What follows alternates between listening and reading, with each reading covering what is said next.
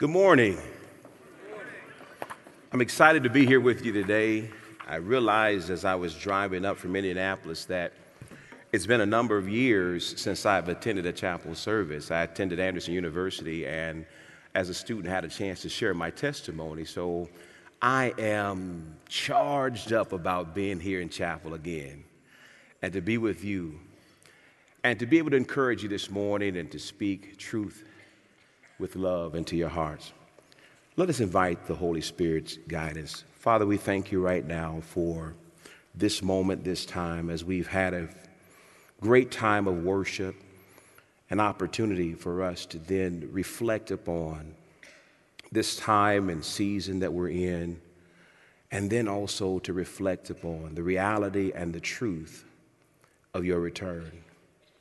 I thank you for every person that's here, and I pray, God, your power and your word would reach them in a great way. And may this be a moment that will change us all. May we not leave the same way we came, having received something from you that only you could give us. We thank you right now, in Jesus' name, amen. This morning I want to talk to you about the promise keeper. Jesus, the promise keeper. The reality is that we face in this life is that oftentimes promises are made, and not all the time we are able to trust or find a great confidence in the promises that are made. However, we must recognize when someone does make a promise, the first thing we do is we assess whether or not they are trustworthy. Because if they are trustworthy, then the promises that they make, then we put confidence in those. And I want to share with you this morning from the Gospel of St. John, chapter 14. Because there, Jesus makes a promise to us, and I want to then build from there. In the Gospel of St. John, chapter 14, verse 1 through 3, it reads, and I'm reading from the New King James Version, it says, "And let your hearts not be troubled. You believe in God, believe also in me. In my Father's house are many mansions. If it were not so, I would have told you. I go to prepare a place for you. And if I go and prepare a place for you, I will come again and receive you, that where I am, there you may be also." A promise of the return of Christ has been given to all of those who put their confidence in the Lord Jesus Christ. Jesus says to the disciples, now this is the final evening he's having with them before he goes off to be crucified, to be tried, and then convicted, and then crucified. And it's a moment where he's spending this time with them and helping them to understand that they should not be so concerned, but that he's going to go away, but he's going to come again. And the reality is that they're anxious about the fact that their Lord is saying, I'm leaving, I'm going away, and but he says, don't be concerned so much because I will come again. The reality that we face here is that in our day and time, it is important for us as believers, as those who anticipate that return, to be watchful. It was great to see that in the worship time that the verse was read, to be watchful, that the master not return and find us sleeping. I'm convinced that in many cases, as believers, born-again believers, we have fallen asleep and we're walking around just going through the motions as though someone is sleepwalking. Because the reality of sleepwalking is someone appears to be awake and they appear to be aware, but they're not conscious of the things going on around them. They're going through the motions. They may go downstairs, open up the refrigerator, grab some milk, put some milk in a cup, going through the process, appearing to be awake, but totally unaware of what's going on around them. So our Lord gives us and compels us to be watchful. The return of Christ and eschatology, the part of theology that concerns itself with the final events in the history of mankind, are two of the most debated topics of the Christian faith. My goal today is not to argue any position or to endorse any specific position. My goal is to emphasize the trustworthiness of the promise of our Lord to go and prepare a place, to come again to receive his followers, and to take them to the place he has prepared for them, to live eternally with him. While much time is spent debating the timing of his return and the events surrounding the return, I feel it much more important or much more significant for us to emphasize the implications of that return and how the return itself should implore every born-again believer through the watchfulness and the anticipation of that great day to go ye therefore and make disciples of all men. That in fact, if we believe that Christ Jesus will return, and that when he does return, he will judge the nations, then we should feel a sense of need to share the good news of the love of God that was demonstrated through his Son to suffer, to die for our sins, and then to be resurrected the third day, to ascend and go back to heaven, and then to come back one day to receive all of those who put their confidence in that truth. While we spend much time debating our position on how and when and what, the reality is Jesus says, no man knows the day nor the hour when the Son of Man will return. But he causes us to be anticipating that return, but also aware that there is much to be done, because the truth of the matter is, as it's already been sung earlier, that the soon return of Christ, that if Christ were to return, all of those friends, all of those loved ones, all of those people you know that you've spent time with who do not know Jesus Christ as Lord and Savior, they will be judged according to their sin. And the reality of that anticipation of his return should compel us to be bold enough to step up and tell someone about the good news of Christ Jesus. The reality that he came and demonstrated the greatest love of all by dying on that cross and taking the penalty of our sin. This should compel each one of us, if we are watchful, if we're not asleep, if we're not walking around sleepwalking, going through our rigorous works of what we do from week to week as a part of our Christian faith or as a part of our Christian heritage, but acknowledging the fact that as we look around, there's much to be noted that speak to the return of our Lord. So the trustworthiness of anyone making a promise is always necessary for us to establish. And Jesus, every promise that he made, he fulfilled. One of the greatest promises he fulfilled was his promise of the resurrection. Because in John chapter number 10, verse 18, it says, "No one takes my life from me, but I'm going to lay it down. And I have the power to lay it down, and I also have the power to take it up again." So here's the reality. Jesus says, listen, I'm going to lay my life down. And in 3 days, I'm going to pick it back up. He said, if nobody's taking it from me, I'm choosing to give it, just as I'll choose to pick it back up. Because in the resurrection, we see the trustworthiness of Christ, because in that moment, no man, no one since, and no one will be able to make the assertion that I'm going to lay down and die and literally physically be dead, but after 3 days, I'm going to raise up. So in the resurrection, we see the trustworthiness of Christ and his ability to make a promise. So in John chapter 14, he says, guys, listen, don't be so anxious about this, because guess what? I am going to go away, and I know it's going to be anxious times for you. He said, but here's the hope you have. I will come again. But I'm not just going to go away and just be gone. I'm going to go away, and while I'm gone, I'm going to be preparing a place for you, that when I come again to receive you, there I am, there you'll be also. And the beauty and splendor of Jesus making an assertion that in his Father's house are many mansions, it's amazing to me, because when I think about that, I didn't grow up in a mansion. I grew up in a house, and sometimes the places we stayed in may not even qualified as a house. It may be more like a shanty. So the idea that Jesus says his Father's house is so amazing that his house is filled with mansions. But he said, that's the place that I'll be prepared for you. And I'll come again to receive you. So it is in that promise that I want to encourage you. That Jesus promised that he would come again to receive us.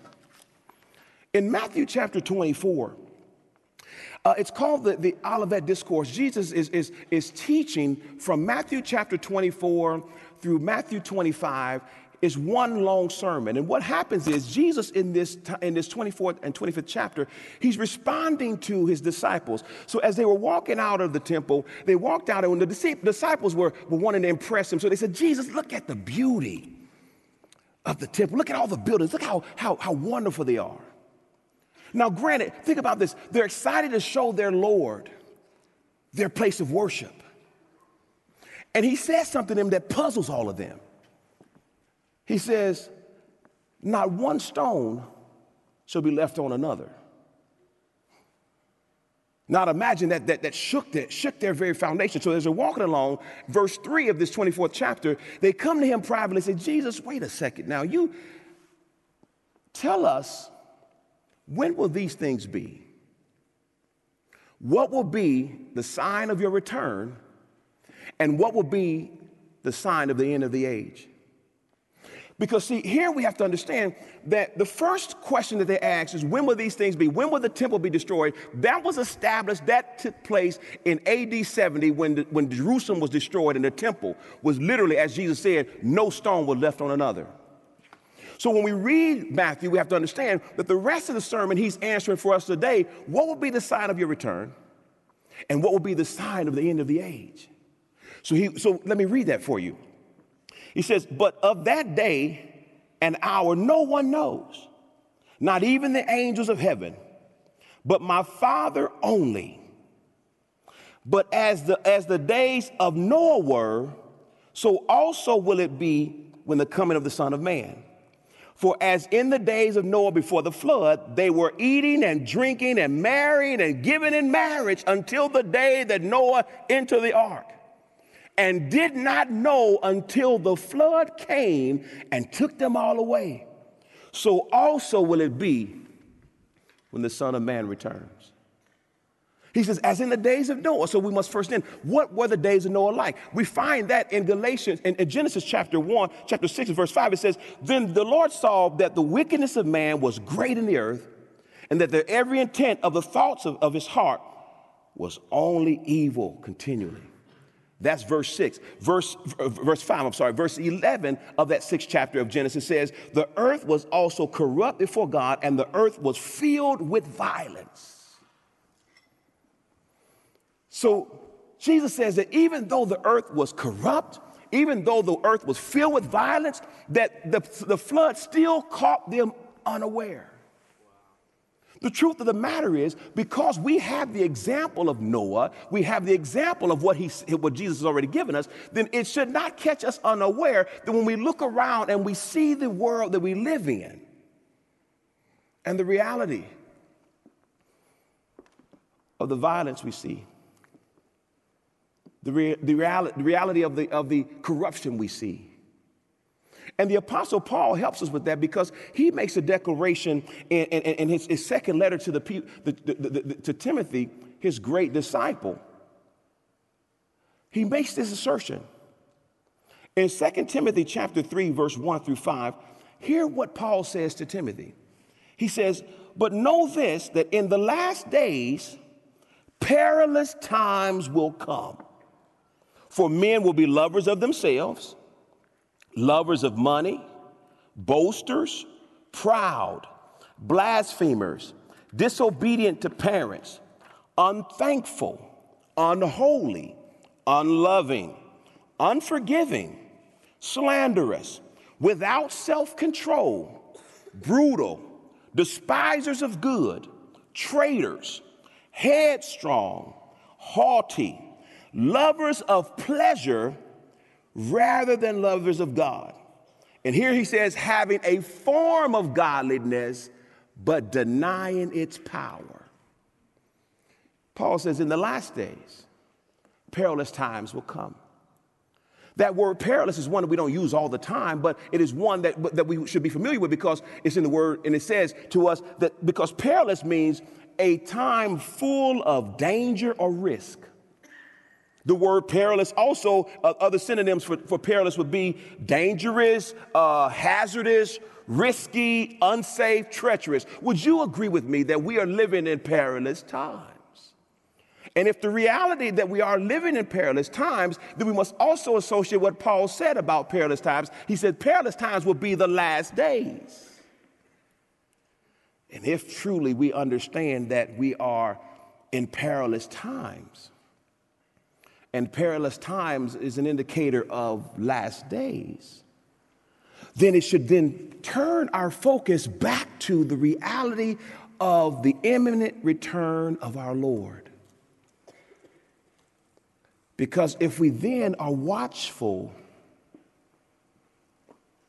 and anticipating that return, it should stir something in us. See, we have to understand that the greatest work of Satan in the earth is deception. And in deception, what he does, in deception, you want to deceive someone, and sometimes you want to distract someone. I believe oftentimes when it comes to the return of Christ, he distracts us with debating over our assertion of when and how and what, rather than us recognizing that he truly will come because he made the promise to return, and therefore, because he's trustworthy and every promise he's made, he's fulfilled, and that's the one that he's still yet to fulfill, that we anticipate his return rather than arguing the how. Because ultimately, when he does return, he's coming to receive all those unto himself who have put their faith, their confidence, and the assurance of their soul in the gospel message that God loved the world, that he gave his only begotten Son, that whosoever believes in him should not perish, but have everlasting life. God sent not his Son into the world to condemn the world, but that the world through him might be saved. And this is condemnation, that light has come into the world, but men love darkness rather than light because their deeds were evil. You are here in a great and awesome time of your life. In this season of your life is where God is calling. In this season of your life where God is stirring. In this season of your life where because you're in this place of great academia, you're searching, you're seeking, you're looking, you're questioning. In this time in your life is a great time for a true awakening. That you awaken to the fact that it's not just the Christian tenets of going through worship and having Bible studies and so forth, but is that we acknowledge the reality that our faith and our confidence is in Christ Jesus the Lord, and that in placing our confidence there, that we anticipate as he promised to return. But here's the thing. Every great person wants to be known by their last words. And here's what our great master left as some of his last words. Go ye therefore and make disciples. Your greatest calling as a believer, as a born again person, having been redeemed by the blood of the Lamb, your greatest calling is to go ye therefore and make disciples of all men, of all nations. Some of you, God will begin to stir your heart about mission. Some will stir you about being pastors. Some will stir you about being worship leaders. Some of them, some God is already drawing you into the medical field that you might be a doctor, because even there, God needs disciplers. In law, he needs disciplers. In politics, he needs disciplers all over, because if each one of us carries the burden of go ye therefore, whatever your chosen field is, you have to see yourself as an ambassador for Christ. Paul says we are like ambassadors for Christ, as though God himself was pleading through us, be reconciled back to God. So whatever your profession is, whatever your studies are, wherever it may take you, go ye therefore, make disciples of all men, all kinds of men. I'll say this and then I want to complete my time with a prayer. In 2 Peter chapter 3, verse 9, the Apostle Peter is responding, and he's trying to encourage the believers. And here's what he says in this ninth verse. The Lord is not slack concerning his promise, the great promise to return. He says, the Lord is not slack concerning his promise, as some count slackness, but he's long-suffering towards us, not willing that any should perish, but that all come to repentance. Peter says the only thing that's holding Jesus back from returning to gather all the believers, he says the only reason that Jesus has not come is because God is long-suffering and he doesn't want anyone to perish.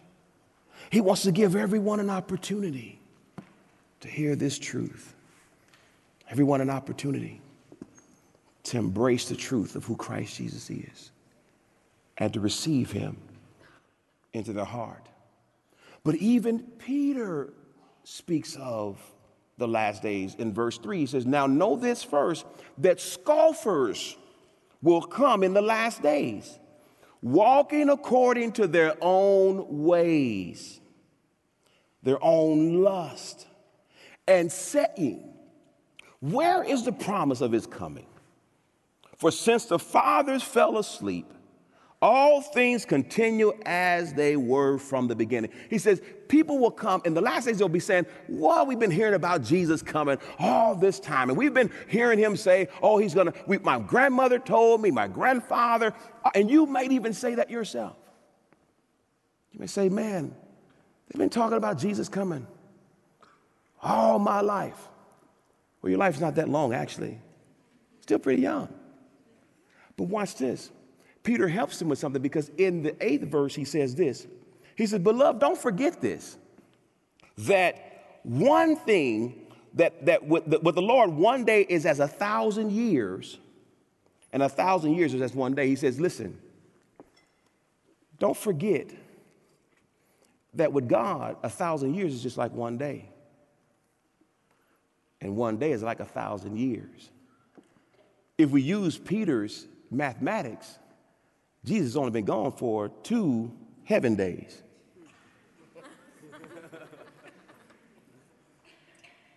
Why is that important? Because he says God is not slack concerning his promise. Just as he promised to send Jesus again, he will.